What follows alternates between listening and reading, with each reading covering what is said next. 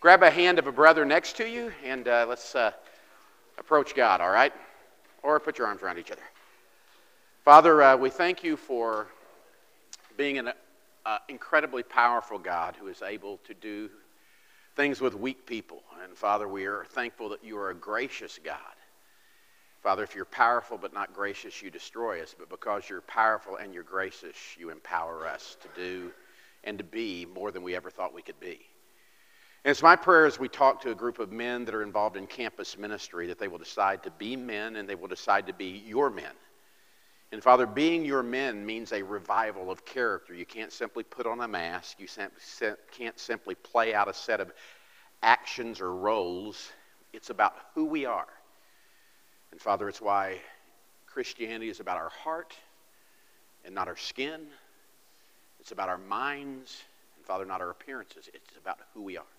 So as we talk about reviving character, God, I pray that you will help us to be the kind of men that can go to our campuses, and because we are there, there's integrity and character that's there, that you are present, and both your word is proclaimed and it is modeled, and because of that, the people who hear us find you and salvation, Father.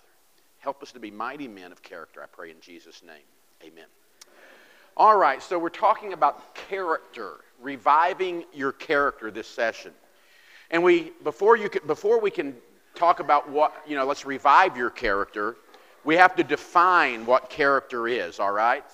So let me give you both a biblical kind of definition for character and then a practical one. And what you may be surprised to find is that while the Bible is it's filled with references to what we would describe as character, that word is used very, very seldom. In 2 Peter chapter 1, Peter wrote this to a church that was struggling, and he said, in view of all this, make every effort to respond to God's promises. Then he says, supplement your faith, and this is 2 Peter 1:5, supplement your faith with a generous provision of moral excellence, and moral excellence with knowledge. If you want what has been described as character in Scripture, and the reference that's very commonly used, that's the passage, and the NLT renders it moral excellence. So that's the International Standard Version says it this way: for this very reason, you must make every effort to supplement your faith with moral character. With your moral character, add knowledge.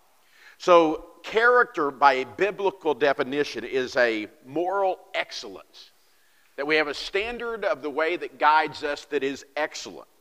Now, from a practical perspective, if you want a description, more character has been described as who you are when no one is looking. It's who you really are, or maybe better than who you are when no one is looking, it's who you are where no one can look. Now, they can have evidences, love is only known through the evidences that are there. Character can only be seen by the evidences, but character is more than the evidences. It is this excellence that's inside of you. And so, while there may be some struggle to define character, the greatest struggle we have is not in defining what great character is.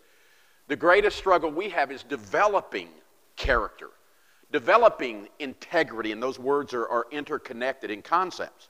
I was reading, several years ago, I read a book by a guy named Alan Redpath. It's a book called The Making of a Man of God. Great book on the life of David. I haven't read anything from him for years, but I was researching this lesson and I came across this quote where it says, the conversion of a soul is a miracle of a moment. The manufacture of a saint is the task of a lifetime. You see, it is easy to be converted. It is harder to be transformed. And character is about a transformation to where you're not just saying, I want to be like Jesus, but it is literally what Paul would say his goal for the church was, that Christ would be formed not around them, but that Christ would be formed within them. It's that moral center, that excellence to where if you look on the outside, you go, man, you look like a Christian. And if you get up close, you go, man, you still don't look so good. No, I mean, you look like a Christian, but if they cut you, you go, it's not just Christian on the surface, it's Christian in the center. It's character. It's what you are made of. And so, as Redpath said, man, to have your sins forgiven is a miracle of a moment. To become like a Christ-like person from the inside out is a task for a lifetime.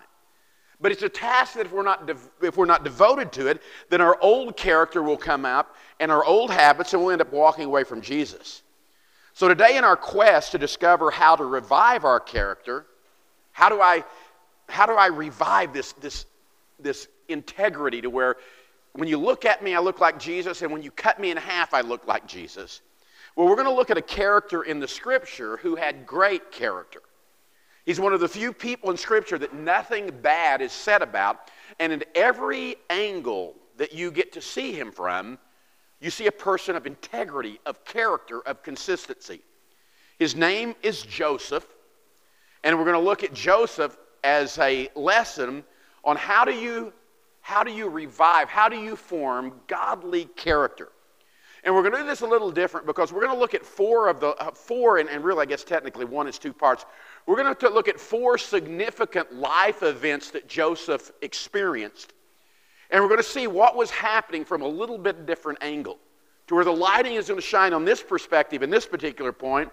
We're going to be looking at the same life event from a perspective over here, so it's a little bit different. And then the third time we'll look from here. But in those three things, you get both what it takes to develop character and what it looks like when you have that kind of character. And if you don't look like this, then you've got a problem in one of these three areas. So let me give those, and you can write these down and you can study them later. But first of all, Joseph shows me that if I want my character to be revived, I must begin with an awareness of and trust in God. I must begin with an awareness of and trust in God. You see, the foundation for great character is my faith in God, my personal relationship with Him, and how I am aware of His presence and how I trust His presence in my life. Biblical faith is more than just believing in God, it's believing God. It's trusting God. And it's fair to say, and we could support it biblically if we had more time, that Christ-like faith involves an awareness of trust in God. And without Christ-like faith, it is impossible for you to have character that's good. In Hebrews chapter 11:6, the Bible says this, that without faith, it's not possible to be well-pleasing to God. And this is the Bible in basic English. He says, for it's necessary for anyone who comes to God to have the belief that He is. Now understand, God's ultimate goal is for you to be transformed into the image of Christ. And when he's talking about that, he's talking about where God sees all the way through you. So he says, listen, you're never going to be pleasing, you're never going to be transformed in the image of Christ unless you have a faith in God. And he says, first of all, that faith is you have to believe that He exists. But it goes beyond simply believing that He exists and awareness of the existence of God. He says, not only do you have to believe that He is, but he says, and you must believe that He is the rewarder of all of those who make a serious search for Him. NIV says, for all those who diligently seek Him. So you have this idea that there has to be this, I have to be aware of God's existence. And for me, that was a question. For a lot of my life, it's not any longer. But the greater struggle is to really trust Him that in all that He's asking of me, that He is a rewarder of those who seek me. Mackie was talking about this morning, it's a strange sort of twist and almost a contradiction that you have Joel Osteen saying, become a Christian because God wants to shower you and it's all about you. But yet the Hebrew writer says that, listen, you'll never be pleasing to God unless you understand that God is in the business of rewarding you. This isn't about God's command, isn't about a power frame from God simply to make you get to your knees and submit. It's because He knows that in submission you're going to find life. God says, I love you a bunch. And what Joseph believes, we'll see in these life lessons, that from the first angle, is that there was an awareness of God and a trust for God that you constantly seeing Him choose to have. And it is a choice. Now, if we look at his life lessons again, if you go through them, basically, we said it's impossible to have good character without having a relationship with God. And the relationship with God is the cause, and the effect is our character. Now, a lot of times if we're not careful, we'll shoot for good character. You know what I mean? We'll shoot for a good character, but we miss a relationship with God. We've got character defined as I do this, this, and this. And so we're trying to do this, but we don't have a personal relationship with God. Through the years, we've had people walk away from God. Some of them you're just shocked. But a large group of people through the years that have walked away, especially those that come through our teen and our junior high, teen, and high school ministry, our own kids sometimes. One of the things I notice is there are people that go through the motions, but they never seem to form a personal relationship with God. At every level, whether they're in 3rd grade or 8th grade or 9th grade or 12th grade or 14th grade, they have to be pushed, and somebody else is orchestrating everything. And if they weren't there to make them aware of what God expects, they would never do it. They would never have their quiet times. Even the Jesus Storybook Bible we went through as a church, and we had people in high school that had to be treated like they were in kindergarten. And I want you to know, when you have to be, it says that there's a problem with their personal relationship. Now, they wanted to be good kids, but they shot for being good kids and ignored the relationship with God, and they end up missing both. You see, here's the thing. Your faith in God, you cannot have good character unless you are making sure that you are aware of God and trusting Him. If you look at Joseph, you'll see that he consistently displays an awareness of and trust for God. He does it in all situations, whether they're good or bad, whether he's in situations that are easy for him to understand or impossible for him to understand. But you will find him being aware of God and trusting that even though he doesn't know why things are happening, he knows who is there to support him as things are happening.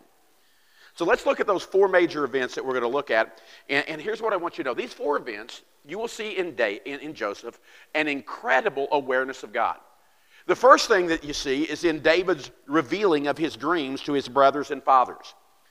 In Genesis 37, verses 5 and 9, he reveals that he's had these dreams. Now, for a long time, I had a problem when a lot of preachers will talk about Joseph, and they're going, Joseph, he has these dreams, and he's just a show-off, and he goes and rubs his brother's nose in it, and the only problem with that is none of that is either stated or in any way directly implied in what's going on in him telling those dreams. I believe that Joseph believed that God was the source of his dream, and there's evidence for that when you read his story. And his family's response seemed to suggest that David did not see the dream as just an off-the-wall dream. You know what I mean?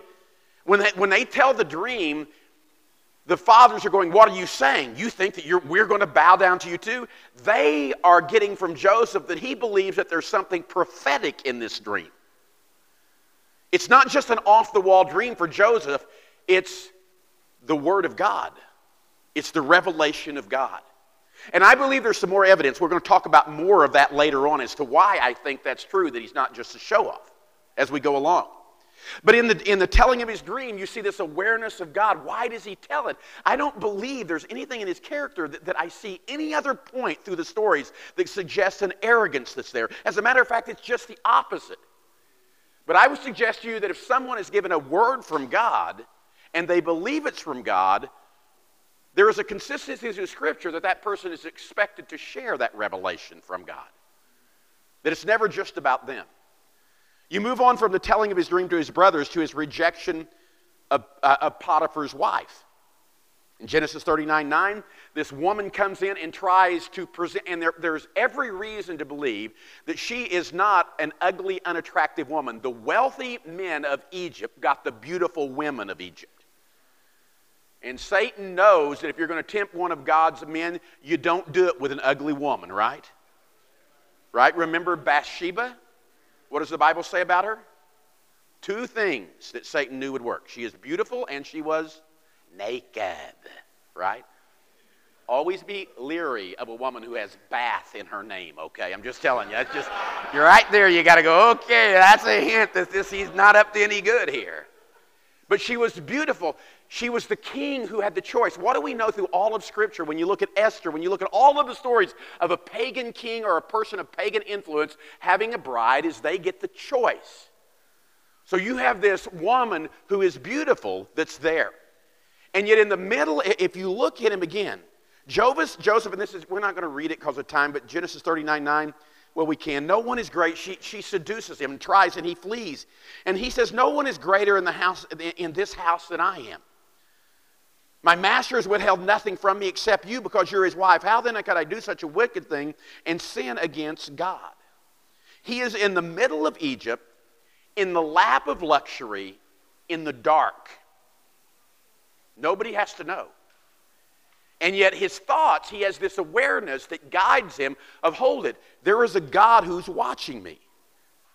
And you're going to find again with with Joseph, this consistency there that he has, that when he starts to do something, it's as if it is already there, or he chooses the focus to go, oh, God is here.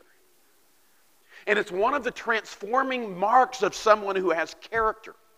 You know, on May 21st, Reed and I will have been married 40 years. That's a long time for anybody to stay married. You know what I'm saying? It really is.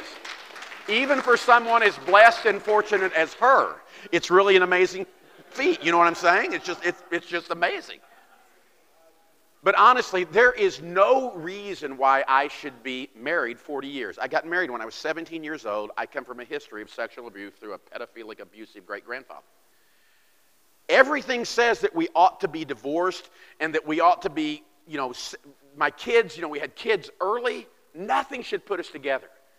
Except in choosing her, I chose her out of an awareness of God. And an awareness of both what God would think and what it would do to my wife who served and loved me. It's been one of the guiding things that has kept me from being a person who I've never came close to having an affair. And when I was young, believe it or not, there were a number of opportunities that were not just, that were Joseph-like in the sense of somebody, just stepping out and saying, hey, you want to do this? And it wasn't great moral strength on me at that point that allowed that to happen, but it was this awareness that God has rescued me. And before I make any decision, I need to make sure that this is a decision that God is included in as we talk. So you see that. The next life event is in his interpretation of the dreams, whether it would be his dreams to regular people like the baker and the candlestick maker. Oh, that's not the Bible story, sorry. That's a different one. But when he's in prison and he has these two guys, they're just commoners. They're just hired servants like he is. And as he reveals the dream to them, or if he is revealing his dream that the Pharaoh is giving him. The consistent thing is whether he is revealing a dream to the commoner who he's in prison with, or the person that's in the palace. From the prison to the palace, the one constant you see in Joseph is this awareness of God that interjects itself into what's going on at the moment. In Genesis 40 verse 8, the Bible says, as the cupbearer is retelling his dream, he says, we both had dreams, they answered, but there was no one to interpret them. Then Joseph said to them, do not interpretations belong to God? Tell me your dreams. Now, he's not saying he is God. As a matter of fact, he's saying just the opposite, and we'll see that revealed when he goes before the king. But what you see is that he could have just simply said, tell me your dream. But he wasn't able to do that. There was this awareness of God's glory that was there, and we're going to talk more about specific awareness, but there was an awareness of God's presence and God's powers that he had within his heart and with his mind. In Genesis 41 verses 15 and 16, when he comes before Pharaoh, Pharaoh said to Joseph, I had a dream and no one can interpret it, but I've heard it said of you that you can hear a dream and you can interpret it. I cannot do it, Joseph replied to Pharaoh. But God will give Pharaoh the answer. Again, what do you see? Whether he's in the prison or the palace, there's this awareness of God's presence and this trust in God. When he's in prison, he doesn't go, I don't care about God, but instead he gives this acknowledgement of God. When he's in the palace, he's not angry and he's not using this manipulative thinking, man, if he thinks I'm doing it, I'll get a head up and I'll be the wise man. But instead, God permeates. And I would suggest to you again that good character begins with your awareness of God. When you made some of the dumbest decisions that reflected your character, they were enabled because you had not regularly made sure that God was being interjected into the situation. When it comes to his forgiveness of his brothers in Genesis chapters 45, verse 4, the next several verses, or Genesis chapter 50, verses 19 and 20. He reveals himself. It says, then Joseph said to his brothers, come close to me. When they had done so, he said, I'm your brother Joseph, the one who sold you sold into Egypt. And now do not be distressed and do not be angry with yourselves for selling me here, because it was to save lives that God sent me ahead of you. Why was he not angry? Why was he not resentful? Because the God that was in his native land was the God that was in his foreign land. And it was still not about where he was, but an awareness of who God was in God's presence. In every situation, Joseph's point of reference is not his feeling, but his faith. And he's acutely aware of God's presence, and God permeated every corner of his life, whether it was in the darkness of the dungeons or in the spotlights as the Savior of the land. David never forgets, man, God is God, and I trust him. It's the first step, having that awareness. If you want to have your character revived, allow God to permeate every corner of your life. Allow him to permeate your bedroom. Allow him to penetrate the darkness of your nights. Allow him to interject himself into your dating life. Allow him in your work life.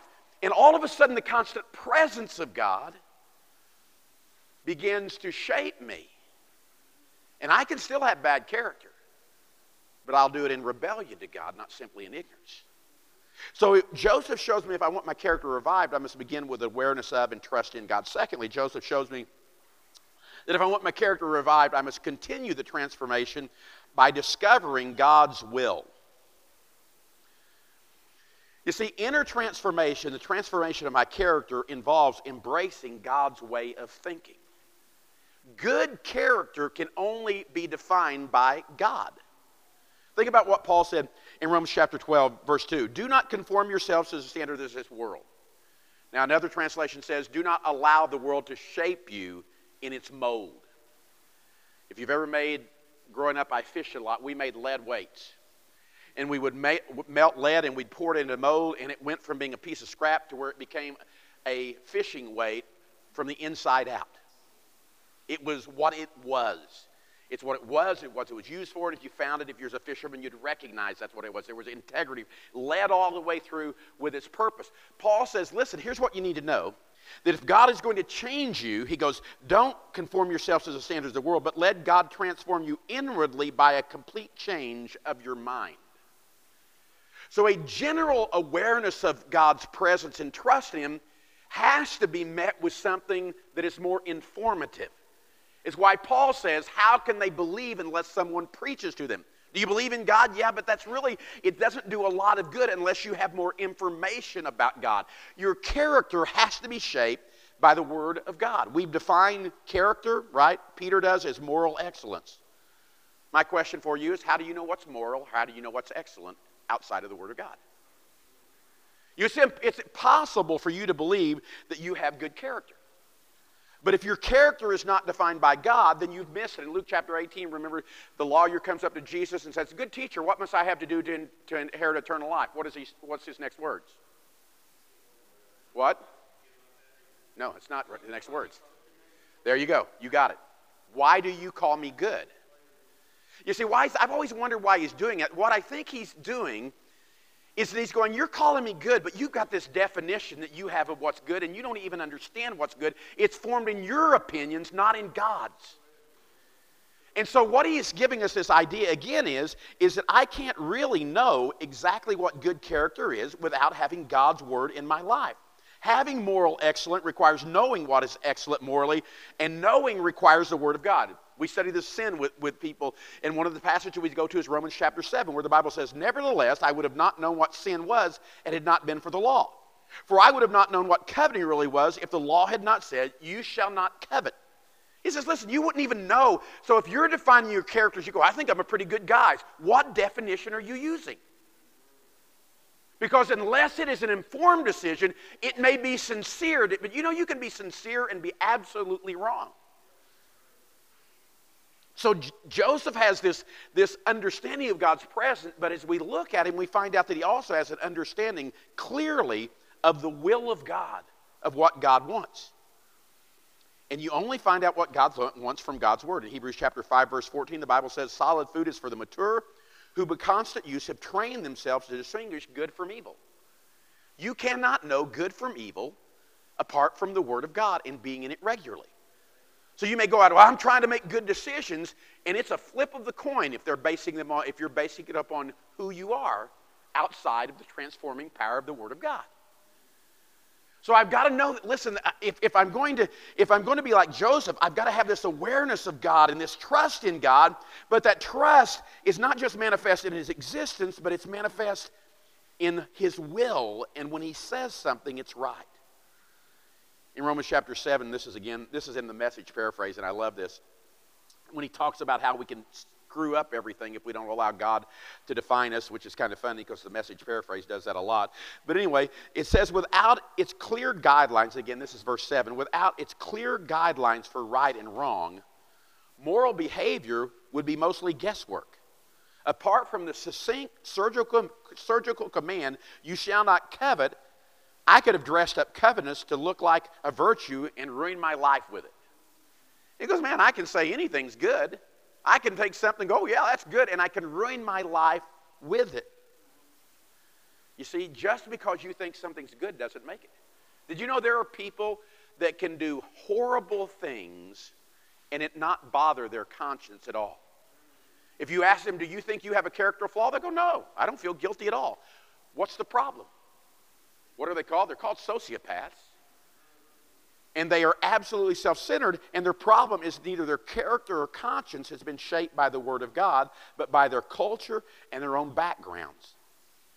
There's a guy in Scripture who did horrible things, but didn't feel guilty. Where am I at here? Acts chapter 23, verse 1. Paul says this, gazing intently at the high council, Paul began, brothers, I have always lived before God with a clear conscience. Do any of you see that as weird? Another translation, I've lived with a clear conscience to this day. What had Paul been involved in his Saul? Murdering Christians, breaking up their families, trying to eliminate the church of Jesus Christ.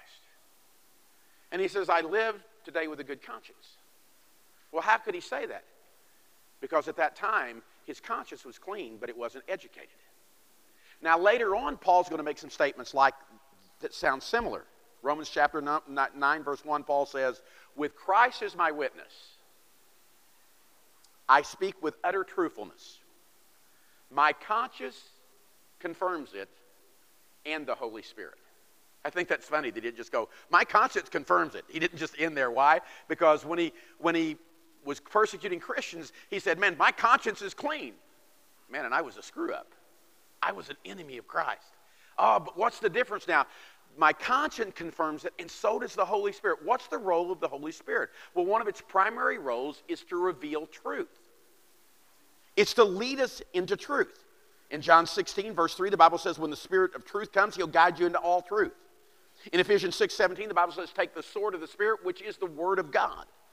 And here's what you need to know. It's through the sword of the Spirit, the Word of God, that I can know what God considers morally excellent, what it means to have good character.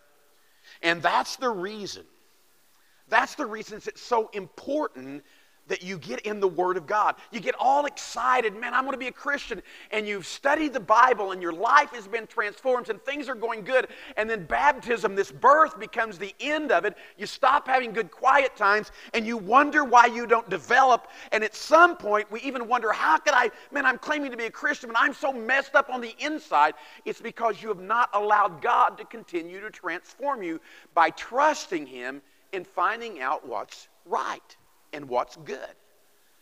You can't have good character outside of trusting God, and you can't really trust God unless you get into the Word and allow God to teach you what you need to know in order to trust Him.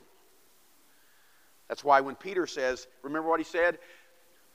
Add to your faith moral excellence. What did he say after that? It's the first verse that we looked at. Add to your faith moral excellence, and to your moral excellence, knowledge. Faith is the basis of my relationship with God. It helps bring about great character, but without knowledge, my character can't be great. And for some of us, we'll never be the kind of men that we need to be because God uses men of integrity, men of character. And sometimes it's not that we're not atheists, we're not agnostic, we're just uninformed believers who don't know God's will. Because we've never spent the time in the Word.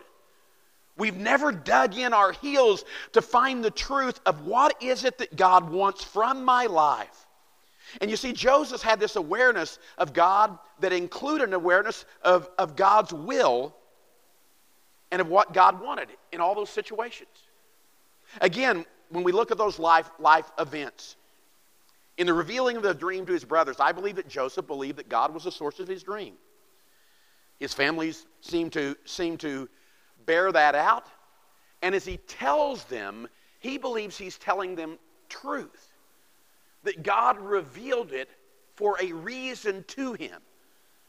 And that in revealing the truth, the brothers, Joseph is not responsible for the response of the brothers. God would have known the response of the brothers. And in revealing that to Joseph, I believe the brothers were ungodly. He was godly. Because he was godly, God knew that he could trust him in the land of Egypt. If he's an egotistical person who's just concerned about promoting himself, he would have slept with Pharaoh's wife. But God knew the brothers were ungodly. But he knew that Joseph was a person of character, so he gives him a dream knowing that he's going to tell that dream because Joseph is aware that the word of God is revealed. We're going to talk more about that, why I believe that as we go on, all right? In the rejection to Potiphar's wife, he doesn't just know that God is watching him, but what does he know? That is the betrayal of the will and the trust of God in doing this.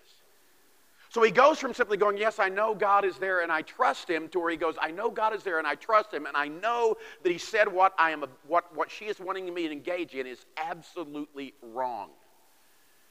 Good character is dependent upon a good understanding of what God expects.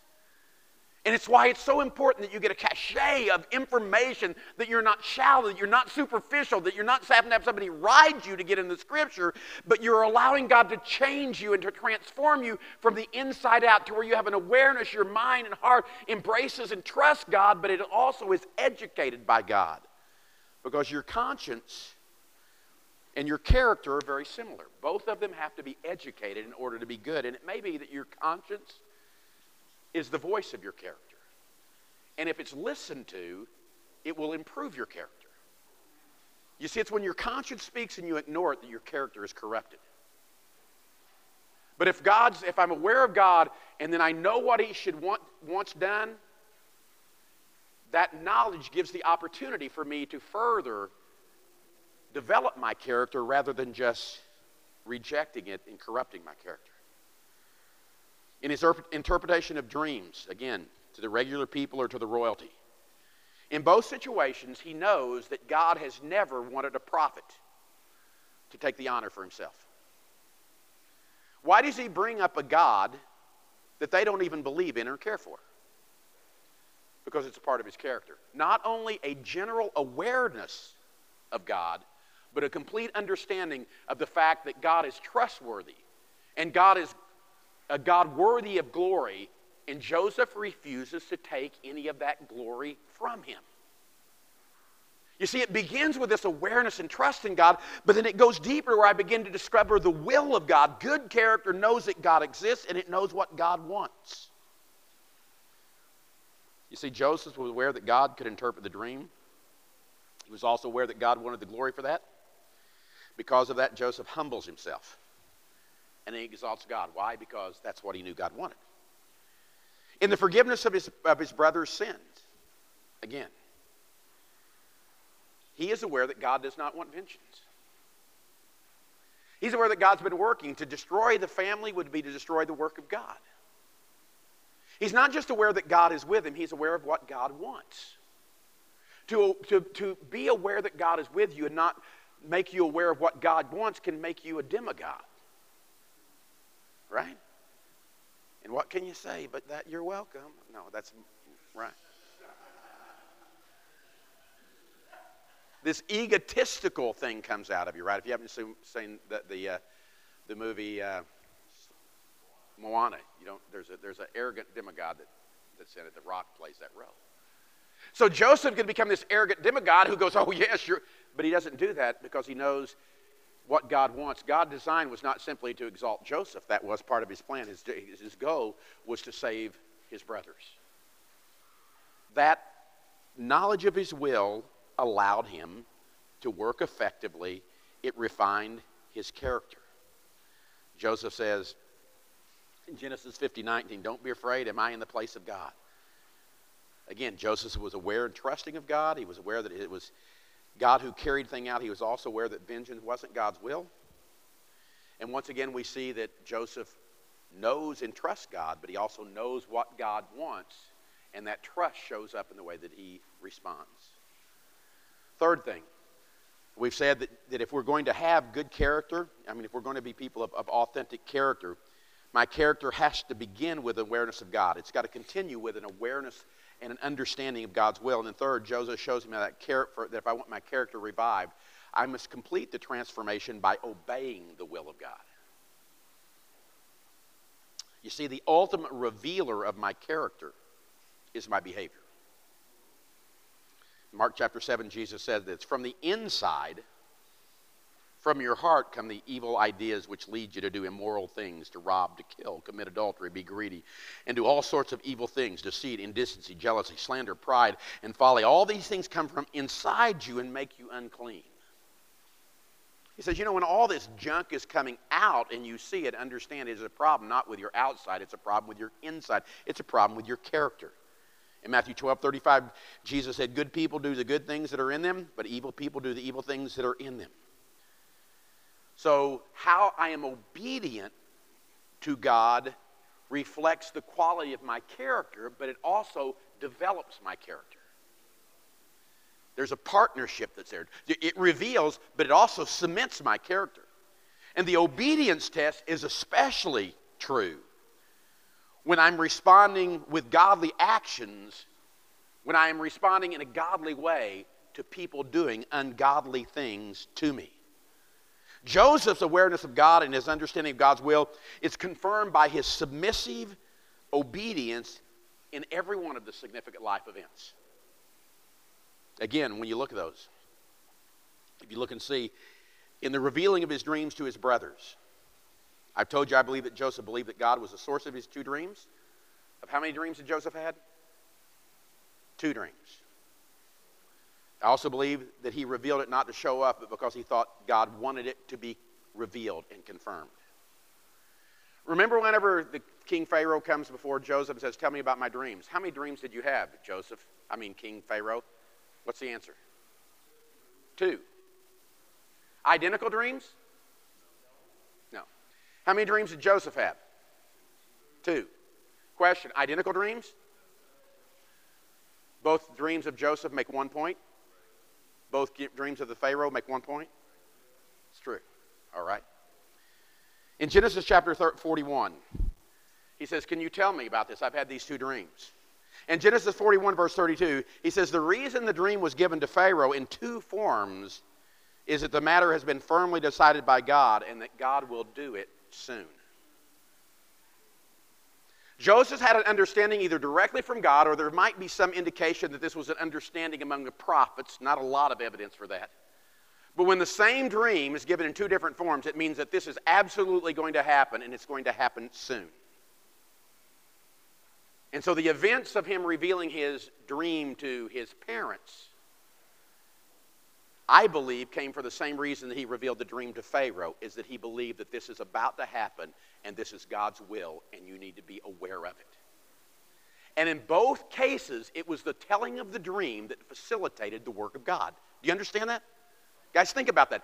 In the telling of the dreams to Pharaoh, it exalts him to a position to where he can influence the entire nation and save his people. In the telling of the dream to his father and his brothers, it debased him to where he was sent out so that he could fulfill the dream of saving the people. Faithfulness, obedience, on 2 opposite ends of the spectrum. Why? Because no matter where he was who he was. That consistency. And that's a challenge for you and I. It's easy at seminars, oh yeah, to get all pumped up, we're together. But when we're at home or when we're in school, when it's all alone, that commitment to saying, God, I am aware of you and I trust you. I know what you want me to do and I don't like this. This is difficult, but I trust you more than I trust me.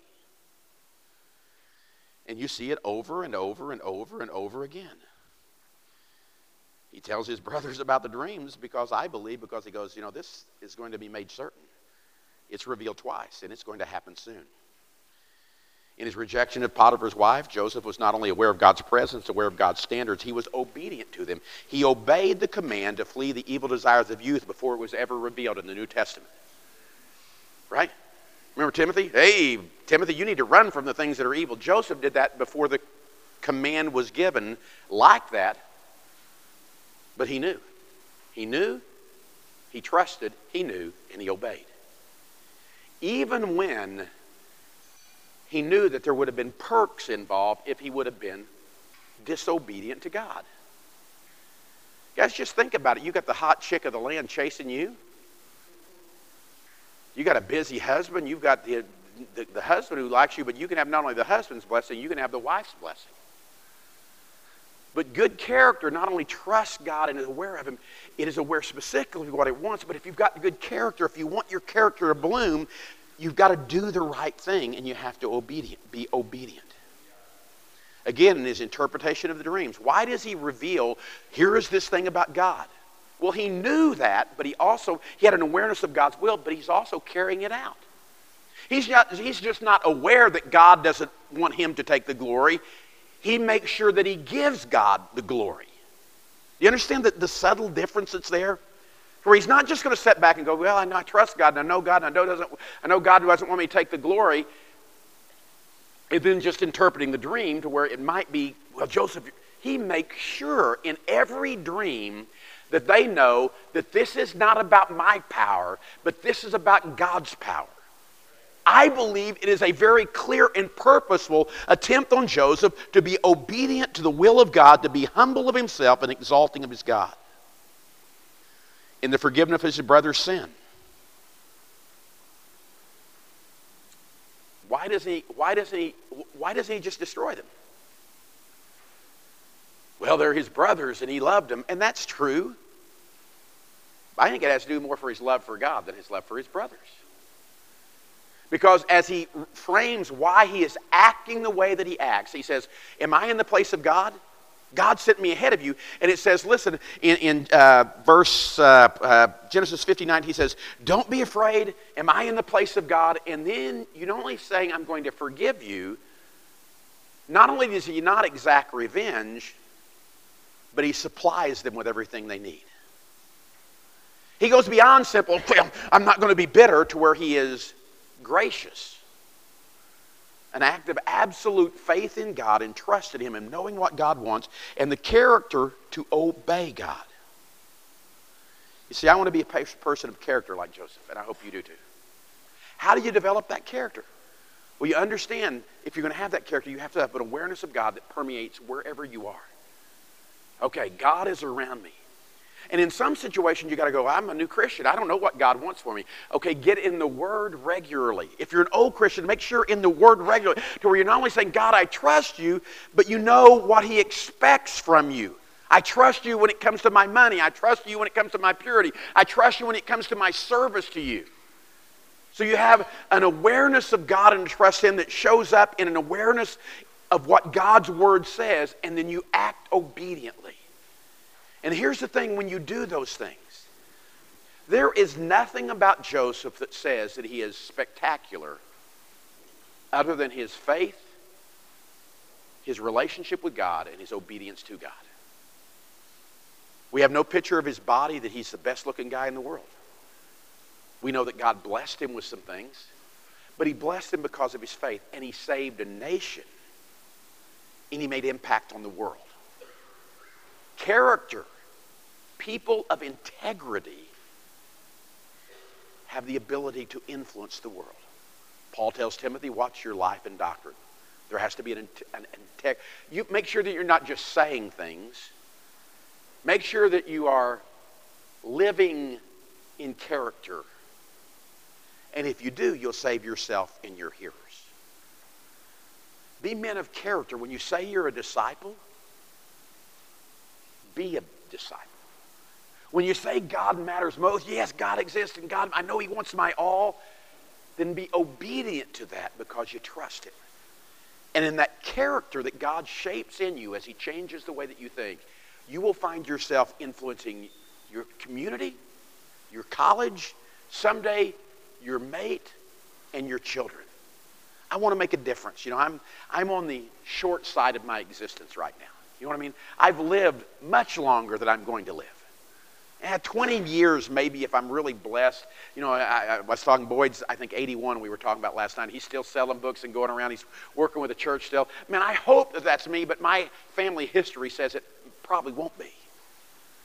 I have less time than I've ever had to make a difference. And if I'll not be careful, I think a flurry of activity is the answer, and the answer is to make sure that I'm a person of character, that I'm aware of God, that I'm aware of God wants, and that I'm doing what He wants. And if I will do that, God will be able to do incredible things in a short period of time. You guys have got a long way. Let God make a difference in you. Make a commitment to be people, to be men who the women look at and can trust, because God can look at you and trust.